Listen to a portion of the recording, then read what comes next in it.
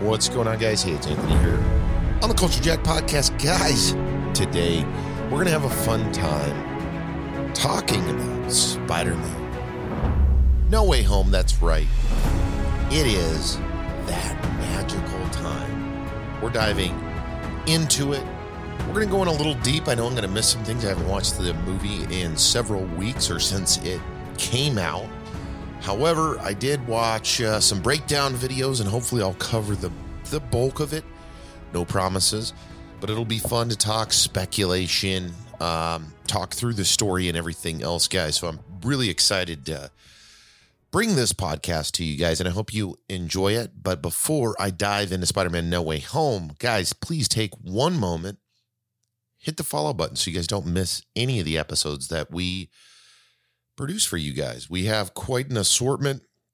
I feel like between Dustin and I, we are bringing a nice variety of things to you guys every single week, from the news desk, which Dustin dives knee deep into video games, the producers, and so much more there. Friday show, we got original content coming from Dustin.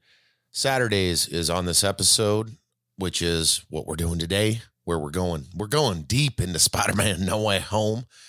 Sunday, we got the Weekend Wire, which I cover TV shows, movies, and everything within that world. And then Monday is original content from me, which is Monday Madness. So 4 to 5 episodes a week, guys.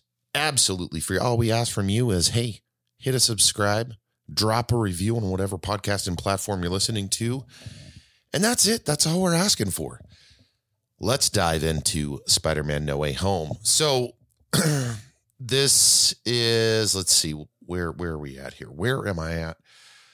We'll say late January of 2022, Spider-Man No Way Home has hit $1.5 billion worldwide, which is crazy. It's still breaking box office records. It's doing its thing, and rightfully so.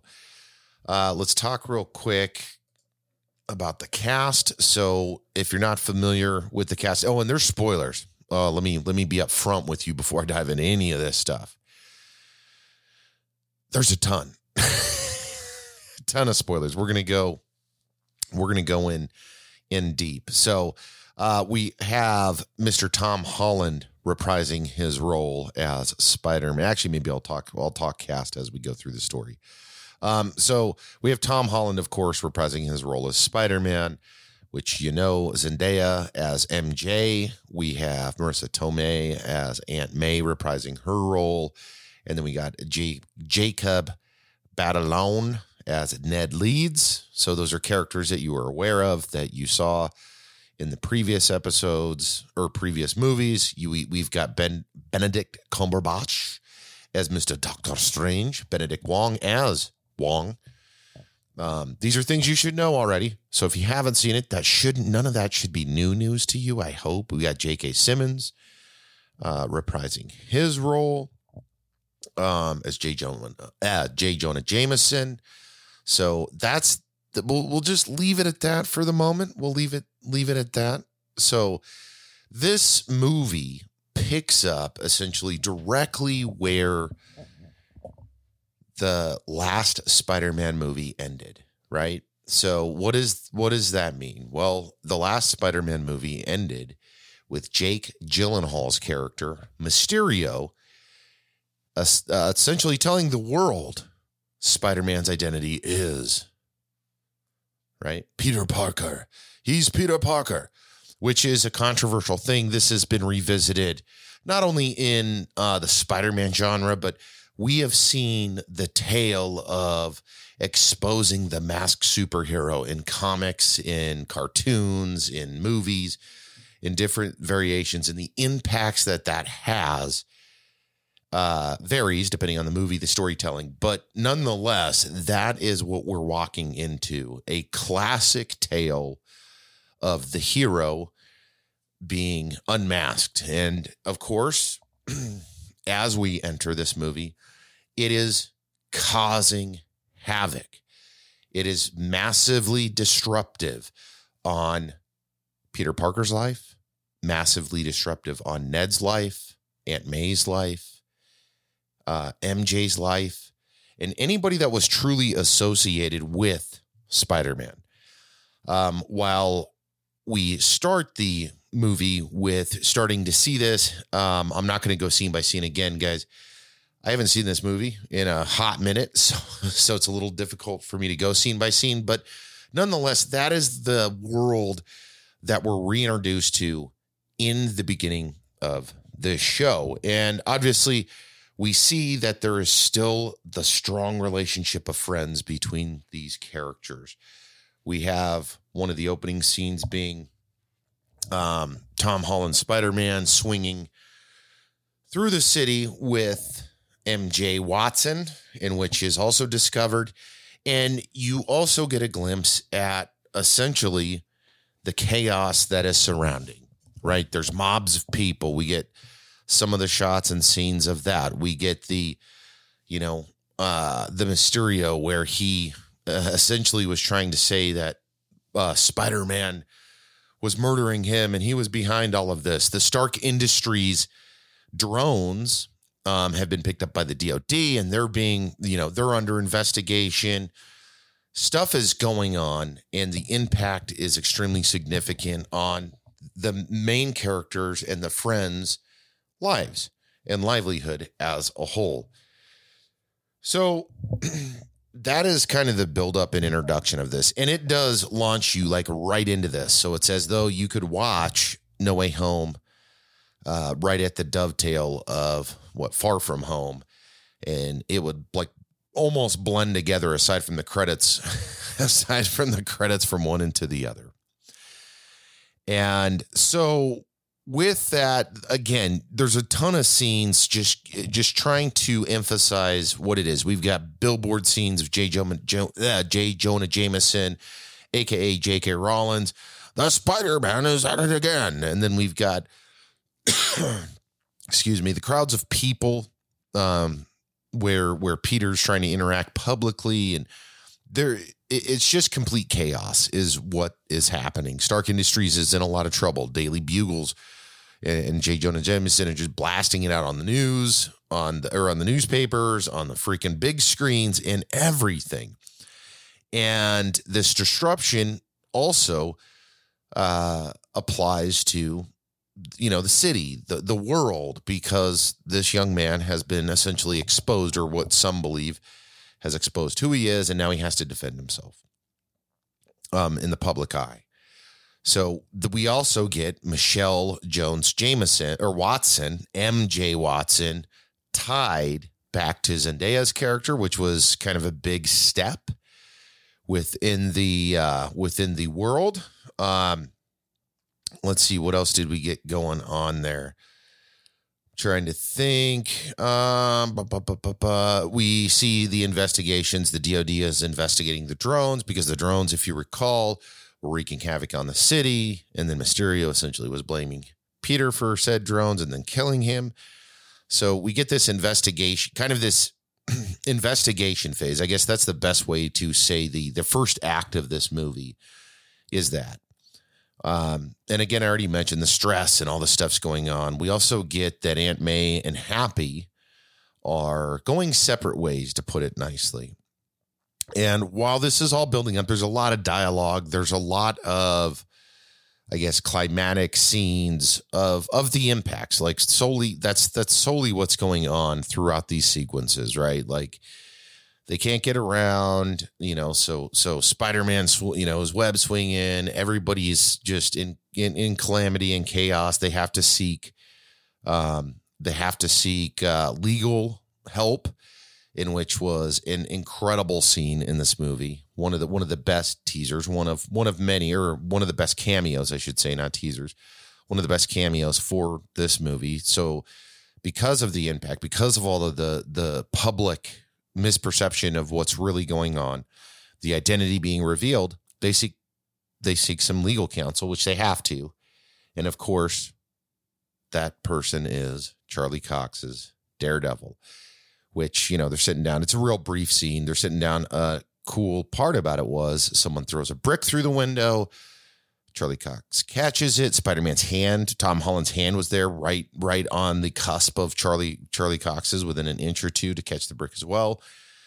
Kind of signaling like, I'm not just a blind lawyer, which I thought that was a really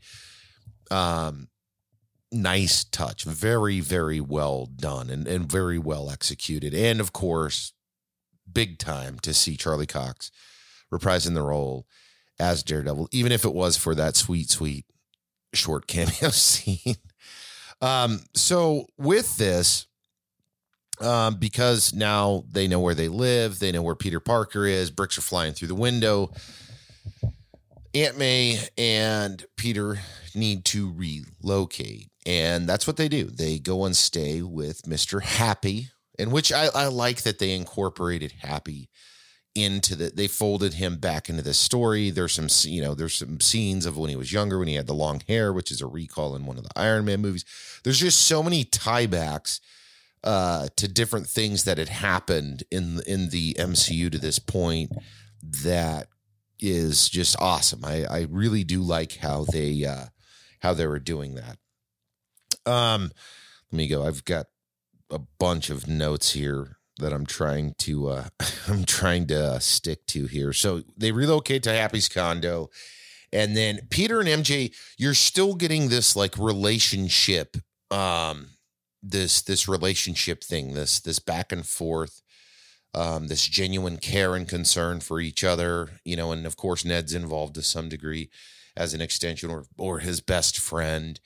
And that's a lot of what's going on in the, what I would say is the first big piece of the show. And then of course we do have Albert Cleary, which is Arian Moayed is the actor, who is the DOD agent who is investigating Peter.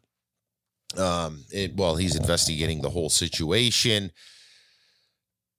which again just emphasizes this impact. And I keep saying that because when you peel the onion back on this, and the reason that I thought this was kind of unique, I thought it was a little slow, but unique nonetheless, is this doesn't impact Spider-Man for the most part. This is impacting Peter Parker, a high school student that is trying to prepare to go to college. This also impacts by association. And that's what the point they keep trying to drive home here is like these people, went through all of these things together in the last several movies. And the humanized part, the Peter Parker, the MJ Watson, the Ned, they're paying consequences here, right? There's real stuff. Now they got an attorney involved. The DOD is investigating them. The public, half of them hate them, half of them love them kind of situation. And by association, their lives are dramatically impacted. That is, again, the big picture that's being painted here, folks. We also get some scenes with good old Flash Thompson, which has kind of a funny callback. This is 100% speculation, but it is nonetheless could be pretty close. And that is Flash Thompson, Tony Revolori, wrote a book called Flashpoint, which everybody's speculating. And even as I saw it in the theater, I was like, holy shit, is that a throwback at the DC Flashpoint where the Flash essentially goes back in time to deal with his alternate version of himself and to deal with these controversial situations? Or is it just a play on his name? Good question, right? I think that's a good question. I think it's a fun question, and I think it's a fun, a little bit of fun canon to throw in the midst of this movie. So, anyways, the challenges continue, and again, that's what this is building up to. All three of these main characters are going out of high school or preparing to leave high school, and they all have been applying for colleges.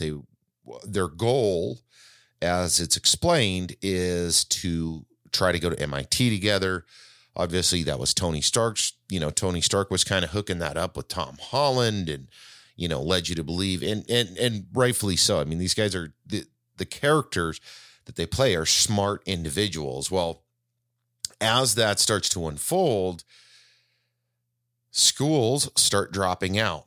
And you get like this kind of a classic sequence of, admission letters being denied. No, you're not accepted. No, you're not accepted. And you get to the MITs and none of them are. And it is essentially reduced down to the association with Peter Parker, AKA Tom Holland, which is kind of a sharp knife being driven into the already harmful impact that they've been dealing with. And that's what it is. Well, what can I do? I mean, that's the $1 million question that Peter Parker is asking himself is, what can I do? How can I make this better? I didn't want any of this to hurt my friends or my family.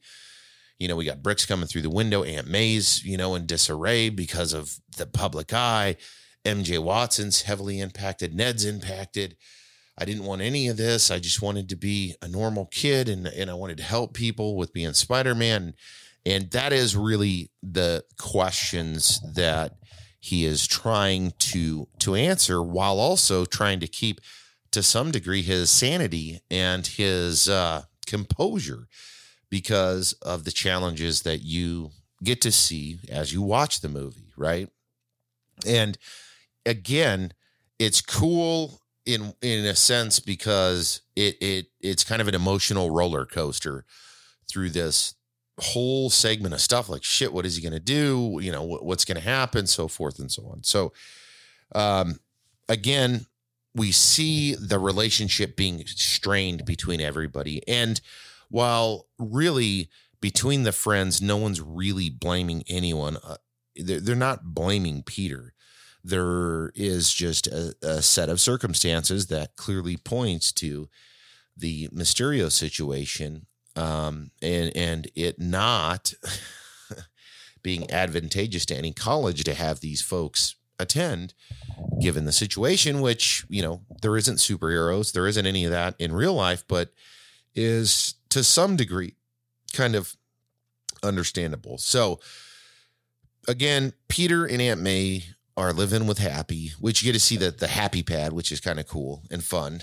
And we're brought to a point, like a pivoting point in the story. And really in the first act is, again, just explaining the impact and showing you and seeing how bad it really gets. And the pivot point, in my opinion, in this movie is Tom Holland is like, all right, I got to do something. Like, I can't live with this anymore. I can't have these people's lives ruined because of me. I have to do something. I'm the one that's responsible. I'm the one that has to step up. I'm the one, that whole hero facing the story that he, is presented with in this story or in this movie. So he then comes up with the idea because of some funny, in my opinion, because he was looking at these funny warlock looking lamps or light bulb things. And he's like, oh shit, I know a guy, and let's go over to Bleecker Street to the Strange house, the Strange pad. And let me see if Dr. Strange is home. He can help me. And so he does. That's his pursuit. I'm going to go over to Bleecker Street. I'm going to go see what Strange is up to and see if he can help me. So he shows up. You go inside. It is a blizzard inside. There's some funny dialogue. There's some stuff going on there. And essentially, Wong is there. They talk, there's some light talk about what's going on. And he's like, man, I need your help. And the spell that is brought up is the ruins of Kafkol. And as they start discussing it, Wong's there and he's like, you can't do that. This, goes in between essentially the multiverse, and there's some dark craft with it and this, that, and the other. You also discover that Doctor Strange, aka Benedict Cumberbatch, is not the Sorcerer Supreme. Wong is, which I thought was interesting. And so Wong takes off. He's like, hey, I got some stuff to do, guys. I'm not going to hang around here. Don't cast a spell. I'm portaling out. Peace. Dips out. So that happens, and Doctor Strange, in a very strange fashion, is like, all right, I'm going to help you. Let's go do this. And they go downstairs, where it's funny because there was a comment about a show. What was it? Equalizer in the 80s was filmed down here. I mean, it's just a funny set of events that kind of conspire. And they talk about what's going to happen. And it's like, okay, so no one's going to remember Peter Parker. No one's going to remember you. That's what the spell is. And he starts to conjure the spell, which is a cool scene because you get these like ruined languages kind of wrapping around these two. And he's like, well, what about Ned? Well, what about MJ? Well, what about And as he's doing this, Strange is yelling at him, essentially, you're going to mess the spell up. You can't change the spell. And stuff kind of goes back and forth, and shit hits the fan, essentially. And they go to contain this, and the spell gets casted, essentially. And they want to encase the spell because something's not right about it or what have you. And it's like, okay, well, let's kind of see what happens. And from there, Peter, unless I might have just skipped a piece. I feel like I just skipped a piece. So Peter, yeah, I think I did I just skip it? Or was it before? See, damn it. I might have just skipped a piece. Regardless, I'm just going to keep talking about it. So I apologize if I jump back and forth a little bit here. Ultimately that goes. And then either before or right after, Peter has this idea. Oh wait, no, that was when he talked to Strange, because Strange's like, why don't you just talk to the people at admissions at MIT? And that's what Peter goes and tries to do. He identifies the lady that he needs to talk to, finds her in traffic. And as he's talking to her and explaining and justifying the circumstances that, MJ and Ned have nothing to do with this and blah, blah, blah, blah, all this stuff happens. That is right afterward. Okay. Because of what happened. So he goes and does that because he's like, I think I can still get these guys in. Maybe I can get myself in. And, of course the woman's kind of taken back. It's like, holy shit, here's Spider-Man. Here's a situation. Is there anything we can do? And she's appears to be kind of open-minded to the possibility. And then we're introduced to Dr. Octavius. Alfred Molina comes back from the OG Spider-Man, which is cool. And it's also cool. I like how they do that because it's almost like a confusing situation. He's not really sure what's going on. Alfred Molina isn't. Spider-Man, of course, is not. Alfred Molina's calling him Spider-Man. Hey, Peter, blah, blah, blah. And he's like, I don't even know this dude. They get into the skirmish, and essentially they're on a bridge, and shit hits the fan. Peter is then unmasked because of one of the tentacles hitting him against the wall. He's like, you're not Peter. And he releases his nanotech onto Dr. Ock, taking over his robotic limbs or robotic, whatever, octopus arms, whatever you want to call them, which was cool. I like how they did that. I really appreciate just how that interaction or how that exchange between Dr. Octavius and Spider-Man's character and us being aware that there is nanotech, the Stark Industries stuff is cutting edge. And really at this point, Dr. Octavius stuff is kind of dated, right? And so for the nanotech to be able to apply itself to the suit and then allow Peter to take control, I thought was kind of cool. Within that sequence, we also got a bunch of other stuff going on. We got the MIT, what is it? The MIT head counselor for admission, gets quasi saved. And then we also get introduced to the amazing William Dafoe, Mr. Norman Osborn, with a swift attack. And essentially, they end up finding themselves back at the Sanctum Sanctorum and I think he portaled there, or again, I've got some holes. I've got some holes in this. Anyways, they end up back with Strange, and they're like, shit, we got to do something about this. There's this octopus man. There's this Green Goblin guy. There's some shit that's hitting the fan. We got to do something here. I believe he detained Dr. Octavius at this time, and they come up with a plan. Like, hey, Peter, you go get some help. What we're going to do is all these creatures are coming through because of the spell. We did something wrong. We need to try to capture all of these characters that we're seeing. Right. And then the short exchange with the Green Goblin, he wreaked some havoc, and then he kind of disappeared.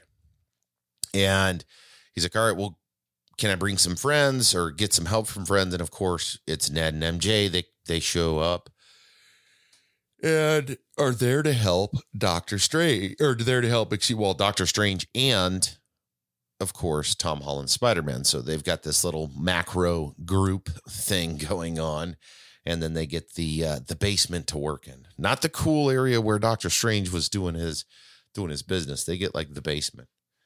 And as they go down there, you've got Dr. Octavius already captured, and you have Lizard captured, which was Rhys Ifans' character.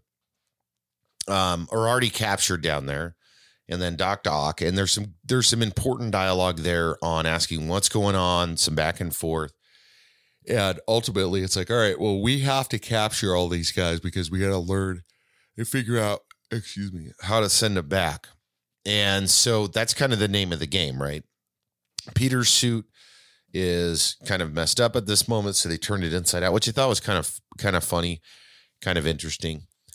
And they discover, okay, well, we got to start doing a sweep. They go online. MJ goes online, and there's some funny stuff because they're looking for abnormal news bits with some kind of chaos tied to it, some kind of activity that's abnormal that will lead them to find who else has come through. Because again, Peter Parker, Tom Holland's character, doesn't know these bad guys, doesn't have any inclination of who any of these characters are, because again, they're from a different universe. And so they scroll, MJ, I think it was MJ, she scrolls through and is like looking at some article stuff. There's like a mini Frost Giant looking character and some other ones. I thought that was kind of unique and cool. And then they end up finding Electro, which is Jamie Foxx's character. They're isolating it down to a area, and it's like, okay, well, let's I'm going to go find this guy. Here's another one. They have this system to essentially tie them and then portal them back into the little cells that they have that should contain these characters. Because again, we gotta collect all these guys because they're wreaking havoc, and we got to figure out how to send them home. So long story short, Tom Holland Spider-Man goes and finds Electro, and he's essentially absorbing or trying to absorb electricity to build power, finds him over by these power grids, in which after watching a ton of breakdown videos and reading a ton of comments since the movie came out and enjoying them thoroughly, there was so many comments about Jamie Foxx's reprisal of Electro, because obviously he's not a nerdy scientist like he played in the Andrew Garfield version of the show, which is, I think they're making it too controversial. If you read the comments, oh, I don't like it. How did he get so big? It's like, who gives a shit? Okay. Like to me, I didn't give a shit. It was like, cool. I like how he looks. I like how it's not the same. I did not like how they did Electro in the Andrew Garfield version of Spider-Man. So anyways, long story short, we get Jamie Foxx, which is cool. He's got obviously a whole different setup than what we're accustomed to from the previous Andrew Garfield Spider-Man films. And then we also get the Sandman, and which was cool because it's Thomas Hayden is reprising his role as the Sandman. And what's also equally as cool is that the Sandman in Spider-Man from Spider-Man 3 off the OG stuff, the original Spider-Man with Tobey Maguire there, they weren't enemies per se. They weren't they weren't against each other. Thomas Hayden's he plays I love how he plays Sandman. He also looks like the character from the comic books, but he's just a man that has, wants to do what he wants to, or wants to do what he needs to do. And that is also apparent in this movie throughout. And he's not necessarily trying to hurt anyone. He just needs to do what he needs to do kind of character, which is cool because it to me, it makes the character unique in that sense. Especially because he doesn't have the tendencies for power or money or what have you. He just does what he feels is appropriate and needs to do. I guess it's just a different aspect of especially the villains that we often see in these shows. So, okay, let's keep going. So Sandman's there, Electro's there, and of course, Tom Holland Spider-Man's there.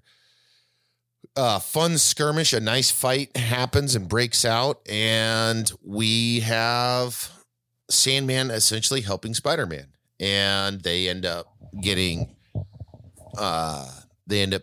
capturing Electro and then sending him back, and then Sandman back, and now everybody is locked up in the lower levels, almost like the catacomb prisons in the Sanctum Sanctorum. And the conversations start, and which is actually pretty cool. I don't know. I kind of like how they did this, because everybody's asking like, where are we? Who are you? Is there this? What about this? And it's cool because it humanizes all of the characters, but it also added like a level of curiosity at different situations from each character too, because they're like, where the fuck are we? What are we doing here? And now, especially, why are we in these like prisons? Why are we in these prison cells? And you're not the normal Peter Parker. You're not the normal Spider-Man. And so, of course, through all of these conversations and through all of this stuff, the lizards down there, Electro, Sandman, and Jesus, I'm going to forget it. Dr. Octavius. There's a lot of dialogue explaining that Peter Parker did this and Peter Parker did that kind of situation. And it creates an interesting dialogue and understanding of what is happening and can we help these people? The conversation with Strange more or less is, we need to send these people back, and because the spell is, got to remain encased, I got to do this thing and we'll send them all back. We don't need to sit here and save these people. And then they understand that, okay, well, these people are dead in the other timeline and they've been brought back because of the spell, or that's what we're led to believe. And they died ultimately at the hands of Spider-Man. Not that Spider-Man murdered them, but there were a situation that had arose that led us to this. Or there's the similarity, at least for some of the characters in that sense, within the other multiverses in which they came from.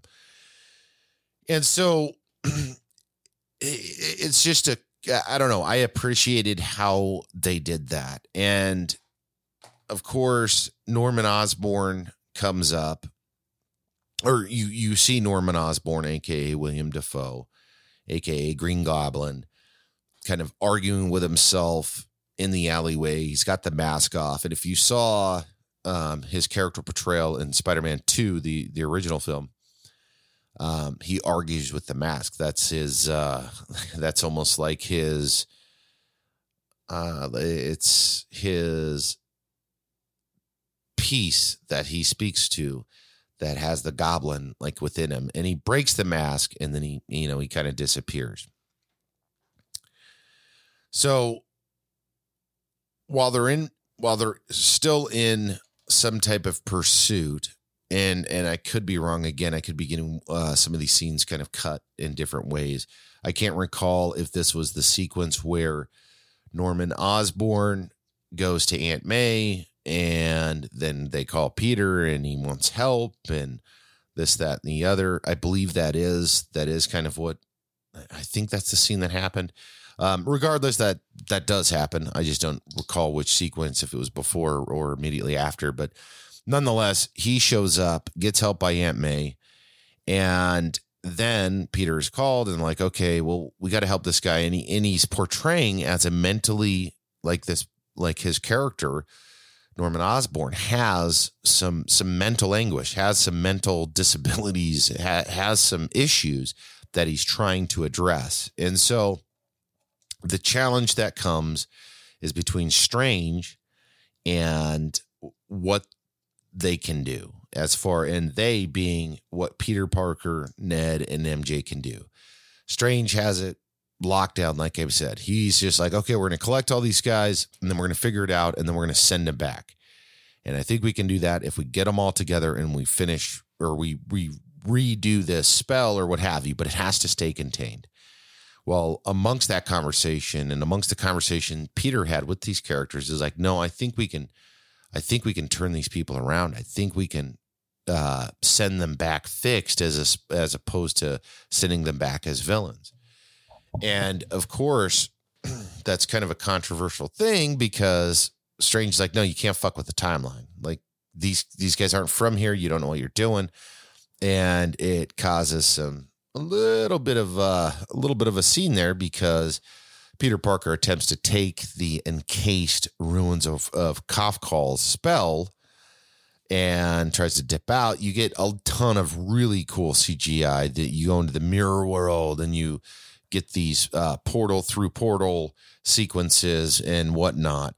Ultimately, you also get into the, Peter Parker gets knocked into the transplane or whichever plane that was, similar to the way Strange got knocked into it when he was first introduced to the magic and the sorcery. And long story short, this turns into a hot pursuit of Strange chasing Peter Parker, or Spider-Man, I should say, because he doesn't want him to help these folks. He's like, no, let me just hold on to this thing. Let me see if we can try to fix, or address these issues that these essentially villains are portraying or explaining within the show. And so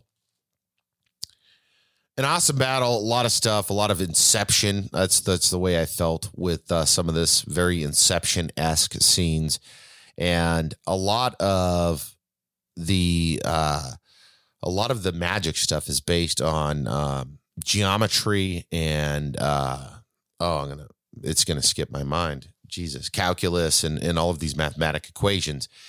And so Peter starts, or doesn't start. Peter remembers and then starts utilizing some of this to ultimately set up Doctor Strange and then web him within his own world to refrain or to stop him from continuing to chase him. So he's given an opportunity to turn around. I got to turn around Dr. Octave, Dr. Rock. I got to turn around the Sandman. I got to turn around Electro. I got to turn around the Lizard. And then they missed with one of the things, and there's a tree in there, and it's not Groot. It's a real tree, which was funny too when they were zapping people in or neutralizing people in. So, all right. So now Peter and the gang there, Ned and MJ, or actually not Ned and MJ, Peter ultimately gets these enemies and talks to them and explains to them. It's like, listen, we got two choices. I think we can fix you, but you guys got to play ball. And they agree to play ball. I mean, that's what happens. They're like, okay, well, if you can fix me here and fix me there, then let's give this thing a try. Even though there is clearly some initiatives that are not discussed from said villains. But complying makes the most sense because then they can get out of the cells and then try to do whatever it is Peter wants them to do. And so with that, they go, they do their thing. They get back to Happy's place, and you can see there's a glitch in the cameras when Electro goes by. And again, I'm sure I missed some scenes through this, so just bear with me. This is all the sequences of all this is off of rough memory from over a month ago. And I should have did this right out of the gate, but the holidays were there and I didn't. So, anyways, that instance happens. A lot of stuff is in disarray. I was almost in disbelief. Like, wait a second, this dude's going to try. That's the pivot point. Okay. The other big pivot point is, okay, so now there's a fracture in the timeline, right? That's why these folks are coming in, because the ruins of Kafkal, the spell that was said, got fucked up because Peter kept changing it, thus making Strange change it.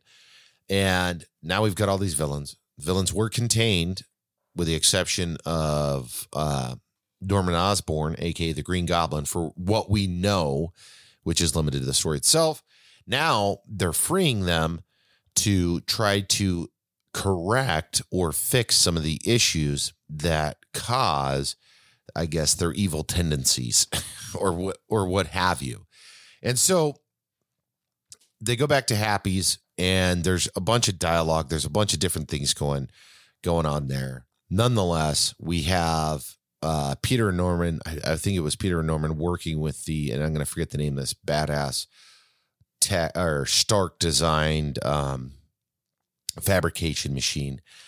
And ultimately they build a new microchip for Doc Ock to enhance him. And everybody's very, very hesitant and doesn't necessarily want to go along with this. However, they also don't want to stay locked up in the floor of the Sanctum Sanctorum either. So they're complying. They replace the microchip set on Dr. Octavius's neck, and he is essentially fixed because, if you recall, Alfred Molina's Dr. Octavius, the thing, his little chipset that is hooked to the suit or the metal spinal adaptation with the arms and the waistband, it fried, thus making him kind of pissed off, because even Alfred Molina's character wasn't necessarily an evil character to begin with. He was a brilliant scientist. And once that chip fried, that's when he started to lose his way and he started to get a little crazy. So we see the reversal of that in this movie, which is very interesting. And they also did a very good job with details, because the process to fix him, it was very similar to the original process. It wasn't a new thing. They could have easily just did whatever, but they stayed. And what I mean by that is there was the needles and all of this stuff. And I thought it was very, very interesting on how they called back to that. And of course, while all this is happening, there's been several conversations about what, these are gifts, these are not issues, this, that, and the other. And it's not just interesting. It's kind of the tail of the tape, because up to this point, you believe that Norman Osborn, AKA William Dafoe's character, is, I wouldn't say on a good path, but he's on a path that appeared to be positive and on the good side of the fence, as opposed to being the villain that we once knew, right? Let me hold on. I'm typing something here, and actually an update. I just went to a different page, and it says Spider-Man box office is up to 1.7 billion. So that other article must have been aged.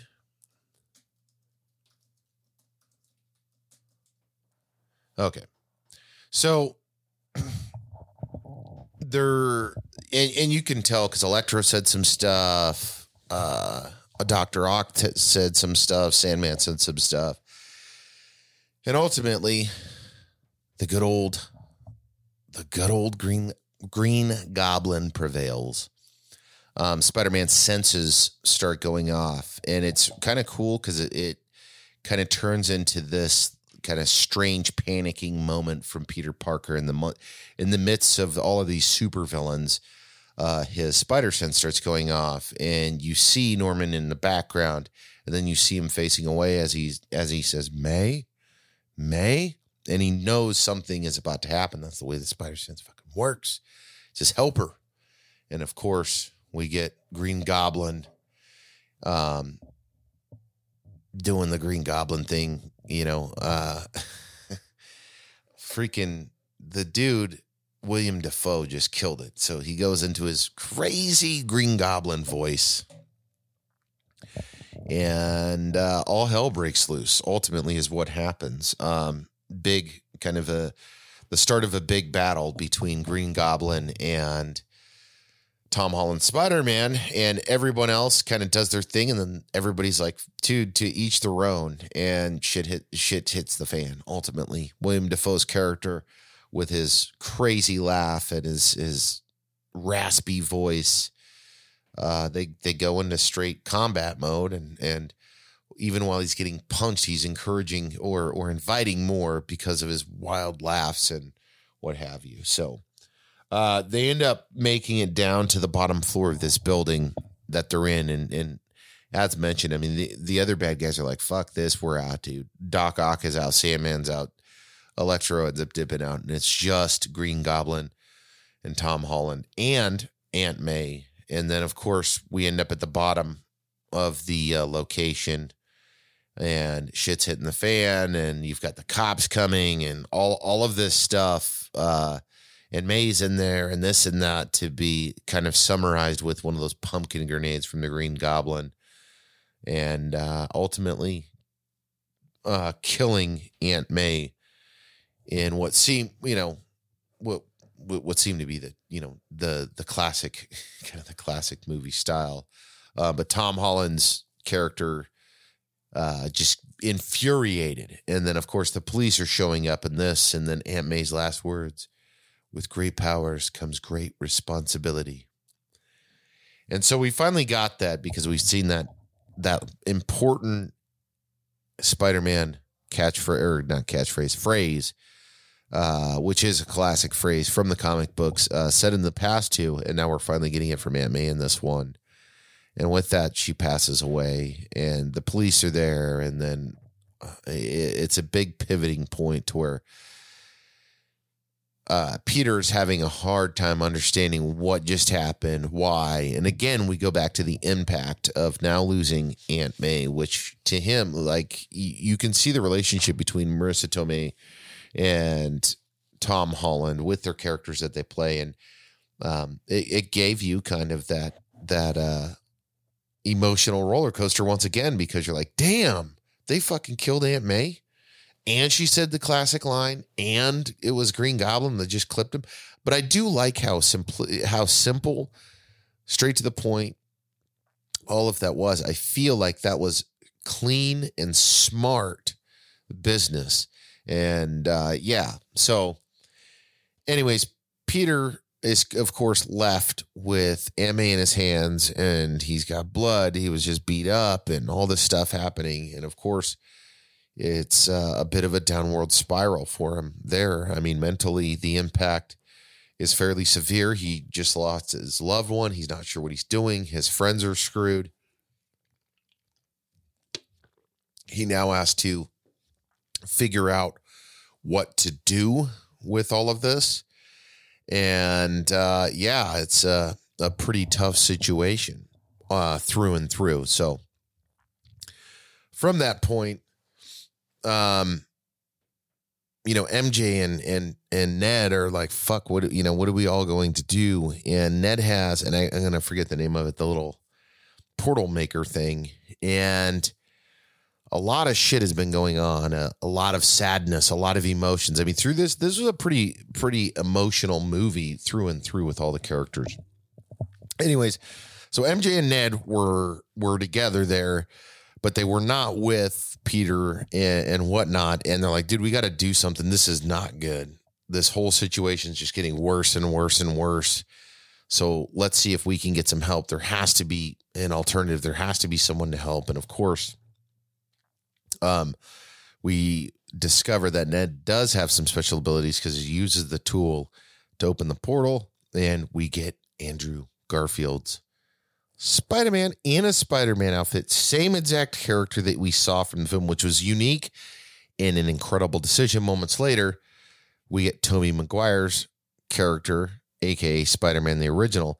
Again, all of these characters acted completely different, in my opinion, and there is some funny ass sequences between them, between Andrew Garfield and Tobey Maguire's character. But ultimately, at the end of it, they team up with MJ and Ned, and then they go find Tom Holland's Spider-Man, trying to get him back on track. And of course, these three start working together. Like, okay, we got to figure this out. This is not good. This is some evil shit that we're dealing with here. What are we going to do? And how do we do this? That and the other. Excuse me, leading us to, again, awesome dialogue between these guys. There's a scene when they're in the chemist lab trying to figure some shit out on how to neutralize it's almost like, how do we neutralize the bad out of these folks? And so that's what they're doing there. But again, there's a bunch of funny dialogue between each of them, especially when it comes to the web's goods coming out of your wrist, to where Andrew Garfield's and Tom Holland's characters, it's a mechanical situation. Tobey Maguire's was a natural, and it was quite a funny scene between them. But nonetheless, they go through and they start figuring out, okay, here's all the things that we can do. We can, create these special antidotes or what have you to negate these things, and hopefully we can, hit them with these special antidotes, and it'll turn things around, and we can kind of collapse this overarching issue. And so, from that, they're together, and it's such a fun, it's such a fun scene, and just so much going on, and they're telling stories, they're talking to each other, which, escalates into, okay, now we got to figure out how we're going to trap these guys or get these guys all in one location so we can try to reverse this thing, obviously setting up for the big bad. And again, a ton of great dialogue, a lot of cool stuff happening at this point, and it's starting to pick up, right? They're gearing up for the big bad. And so they discover, okay, this is how we're going to draw their attention. We're going to plan this, and we're going to try to get them over at the Statue of Liberty, or Statue of Liberty.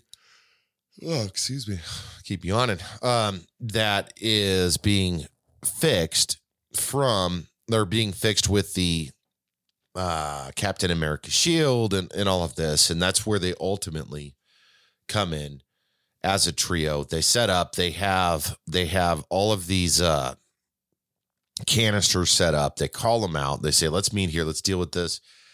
And yeah, that's where the battle. I mean, we got 3 Spider-Mans. And again, I absolutely freaking love how Tobey Maguire's Spider-Man is the same that we got from the TV show. Andrew Garfield, or not TV show, from the movie series. Andrew Garfield is the same character. They're not mimicking each other to the degree of mimicking. They're just all Spider-Mans, but they're 3 wildly different people and characters, which I absolutely loved.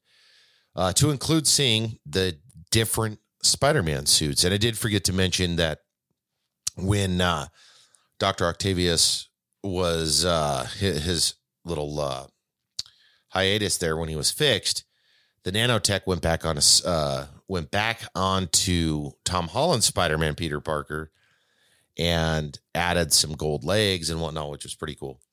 Anyways, long story short, I'm not going to dive through the details of the battle scene. I feel like I won't do it justice.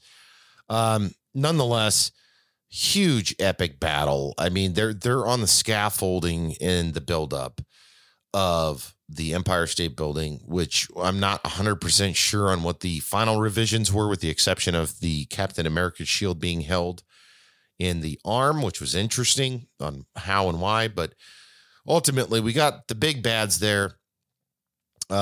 the three Peter Parkers or three Spider-Man. There's, again, some more funny sequences. Tobey Maguire's back hurts.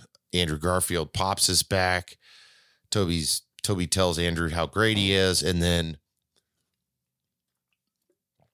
they compare some stories, which was funny because Tobey Maguire brings up Venom. Andrew Garfield brings up Rhino. And then Tom Holland's character brings up Thanos.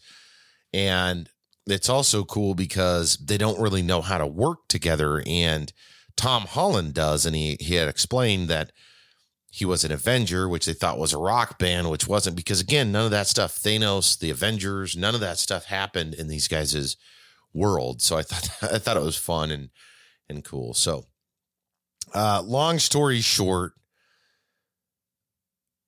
the battle was epic. We had Reptile, we had the Sandman, and then we got Norman Osborn and all of this stuff. MJ gets launched off the building. Peter Parker, Tom Holland jumps after said MJ to be in the midst of doing that. He gets essentially taken on by Green Goblin, allowing Andrew Garfield some justice and leaping after her, catching her with her arms, as opposed to shooting her with the web, which is how he lost Gwen Stacy in his world, shooting her with the web and then her bouncing and essentially slapping the concrete. So he grabs her with her arms. Again, all these like subtle, unique pieces throughout this whole show. Saves her. Life is good.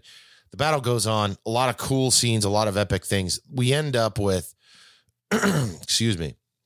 We end up with the shield being ripped off of the Statue of Liberty and a sequence of the characters kind of revisiting their past to some degree and the decisions that they made. Norman Osborn beating the hell out of some of them, and then Tom Holland just wreaking havoc on him, ultimately grabbing his hoverboard thing and wanting to kill him with it. And of course, Tobey Maguire's character is like, it's not worth it. Believe me, I did this thinking that it would be justice, but it's not worth it. And they end up neutralizing Green Goblin. They get a kind of a three-way hug going. And that kind of concludes the battle, and it concludes the Andrew Garfield and the Tobey Maguire section. And I know I'm kind of long-winded on this. I was trying to cover as much as I can, but as I'm talking, I'm reading notes, I'm looking at some of my notes on my paper, and I'm looking at notes on the damn computer I had. I start jumping because some of the memories with it, and I don't want to over-explain some of the sequences, especially like that battle sequence. That is best suited for the television. I will not do that. I don't think anybody will do that justice. It would be a long, drawn-out explanation of who's doing what, when, and where. Watch the battle. It's pretty cool. But nonetheless, at this point,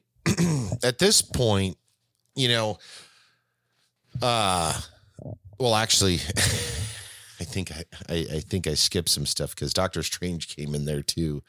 And then I did skip some shit. See what happens. I start thinking about one thing and it starts running kind of wild. So, anyways, the spell got broken open, fracturing the skies. It was really cool how that happened. And then you get to see the silhouettes of, it's speculation, but a lot of people are speculating that's Rhino, that's Kraven the Hunter in the silhouettes. And ultimately Strange is going to correct the spell and do it the right way, which will, pretty much end it all for all of these characters that are coming through via the multiverse. And it was really cool to see Tom Holland's Spider-Man and Andrew Garfield and Tobey Maguire's Spider-Man work together.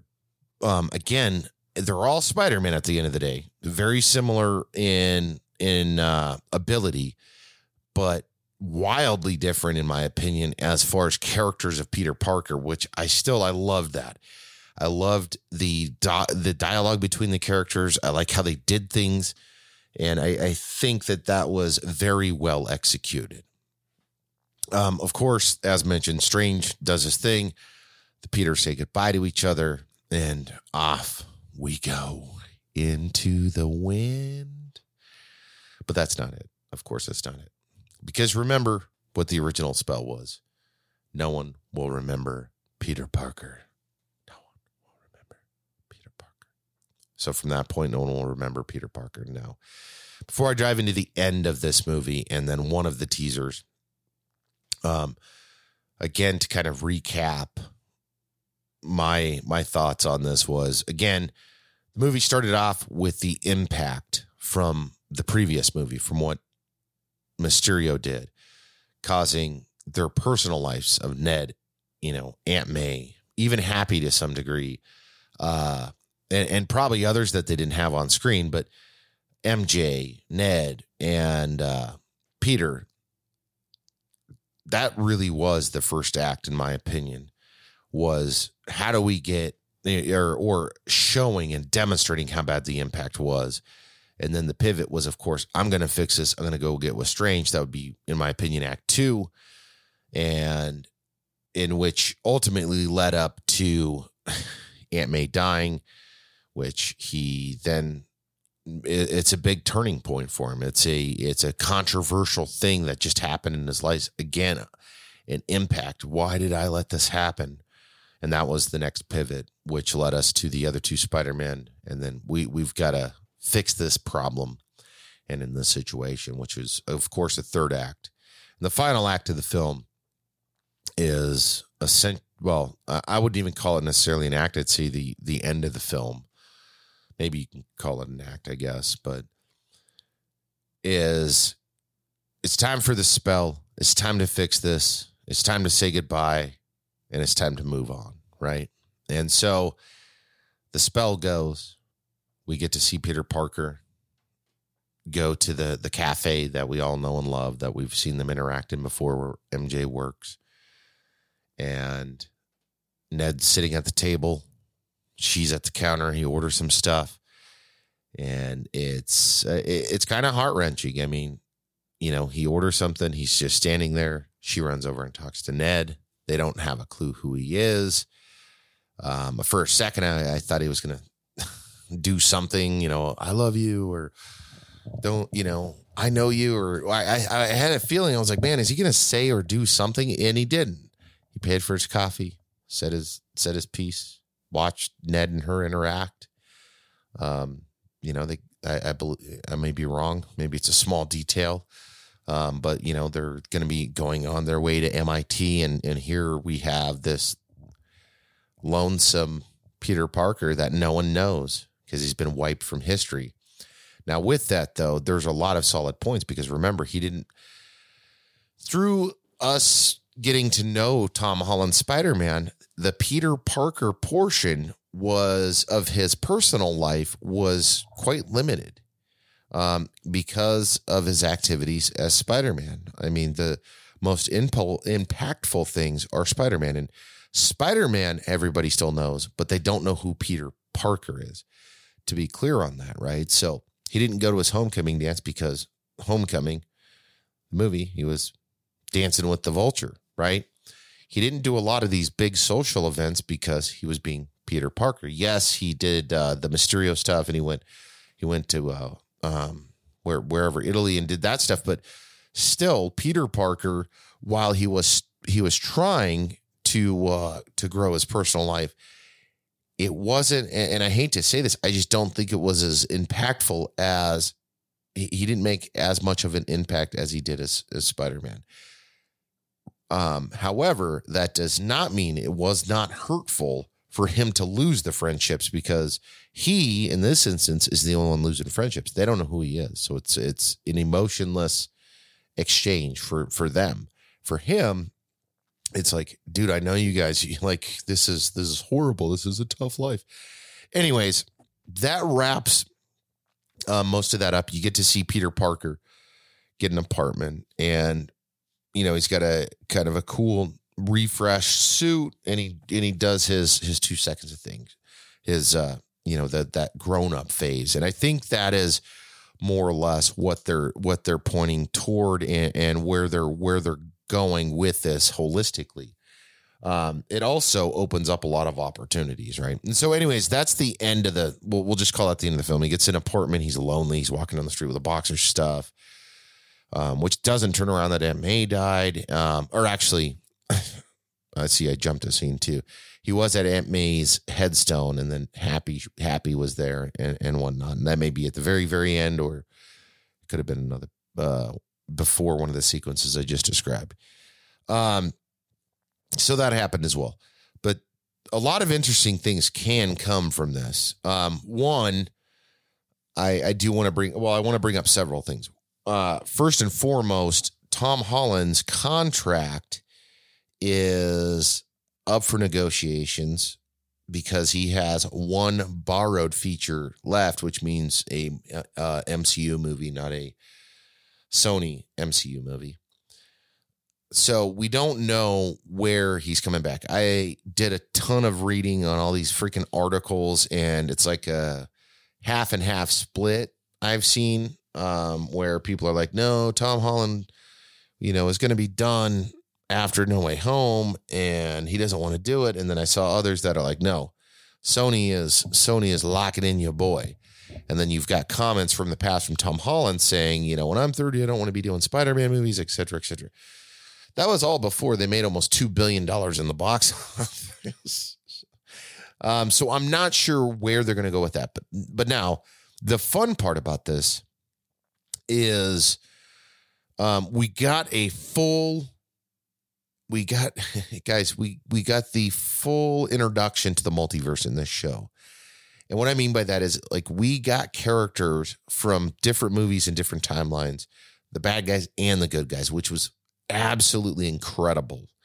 I love that they did that. I really do. We got to see Ned, and I didn't highlight this very well, but Ned had the little portal thing. We got to see Ned kind of show that, hey, and he made mention, about my grandma says that we have magic in our family and blah, blah, blah. And Strange makes light of it and what have you. But Ned could be a character in the future, because speculation still is Ned becomes Hobgoblin, which would be fucking badass.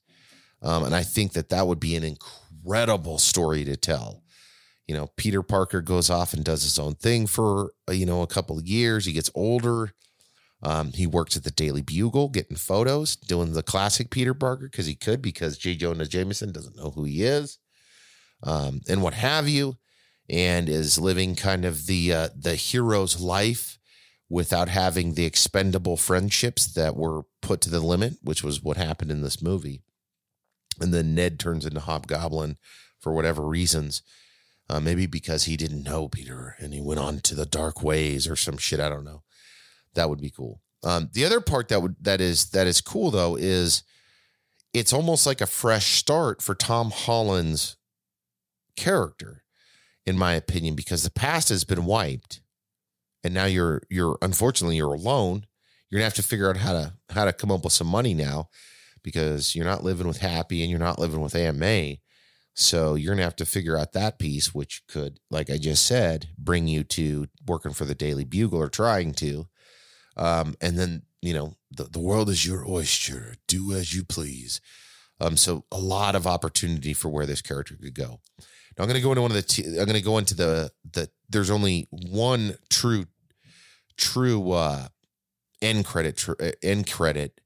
The other one was a trailer. I'm not going to go into the trailer that was for Strange 2, and I'm not going to go into that. If you guys want to watch that, look that up, or I'll talk about it independently, because we're going to get more trailers for that soon, which is freaking awesome. But I will talk about the end credit scene that is relevant to the movie here in a moment. So anyways, there is also speculation, which this is fun speculation to me, because of the multiverse.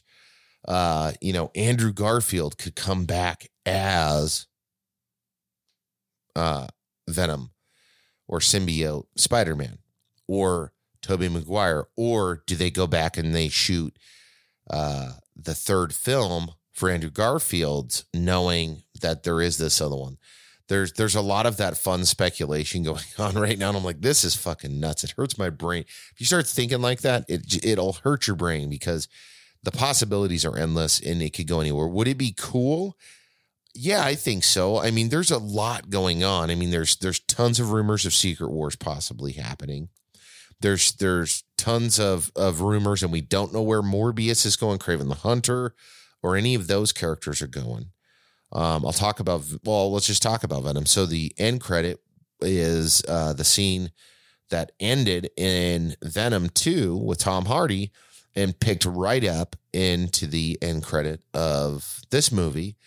And you get Eddie Brock like hanging out down in Mexico drinking or whatever. And I'm like, what the fuck? I still don't, I don't know. I thought that was kind of strange. And then, talking to Venom, and then they get zapped out and a piece of symbiote is left, which that in itself, guys, could go a million different ways, because Dylan Brock could be the next one. So the symbiote bonds to Dylan Brock, or the symbiote bonds to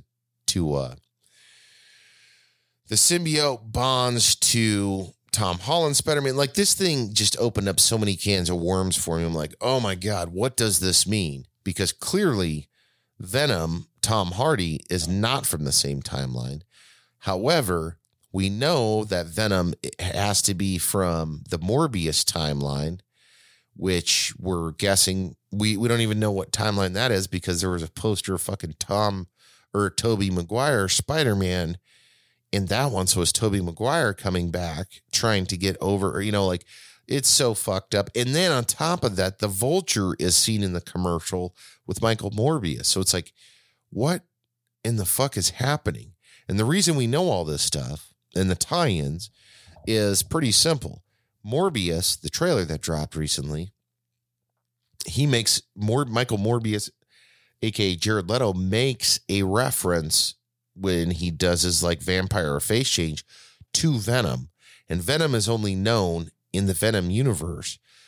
And we don't even know the social impact of the character Venom, other than some of the stuff that conspired from the last film with Let There Be Carnage, which is crazy. But Vulture was not in the Venom universe. Vulture was in the Tom Holland universe. So it's, who knows? Like, in all honesty, I would love to see Tom Holland continue to be Spider-Man, especially because now he is maturing. His character is no longer a high school student and no longer has, again, those ties. So they could play a million different tunes.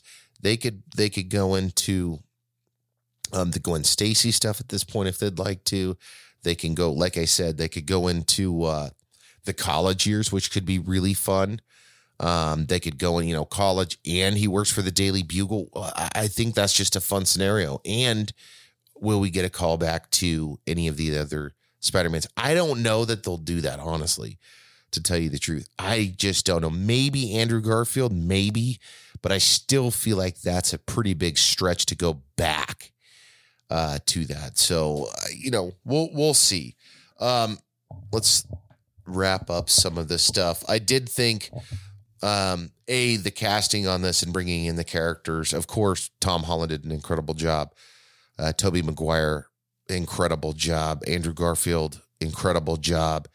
Zendaya, which was MJ Watson, great job. Marissa Tomei, Aunt May, rest in peace, because you're not with them. William Dafoe fucking killed it, though. I absolutely loved his acting in this. And I like that. I will say this, though. I really did appreciate, he was struggling mentally. And that's what we saw in the originals, to where it was Norman Osborn fighting the Green Goblin taking over. And we saw that here. And we also saw like what we should have saw, though, because the Green Goblin doesn't give a shit, and he blew up Aunt May. I mean, I hate to be that rough about it, but that's what happened. The Sandman, Thomas Hayden, I thought he did an incredible job, as he did in the past, but I thought his character was more unjust in this movie than what we saw him in the past. Alfred Molina, Doc Ock, he did great. He went from this the scrupulous, villainish character to a sensible scientist after he got the switch, turned off. Jacob Batalone, Ned Leeds. He did great again. I still like Jamie Foxx's character. I know that's still kind of a weird one, and that's still kind of up in the air because he looked completely different. I loved the way he looked though in the final battles. He was all juiced up. He got the power that he was seeking, and I thought he did great. Of course, Doctor Strange, Benedict Cumberbatch did great. Rhys Ifans, who played the Lizard, I thought he did great, of course. J.K. Simmons, of course, always does well. I love him as J. Jonah Jameson.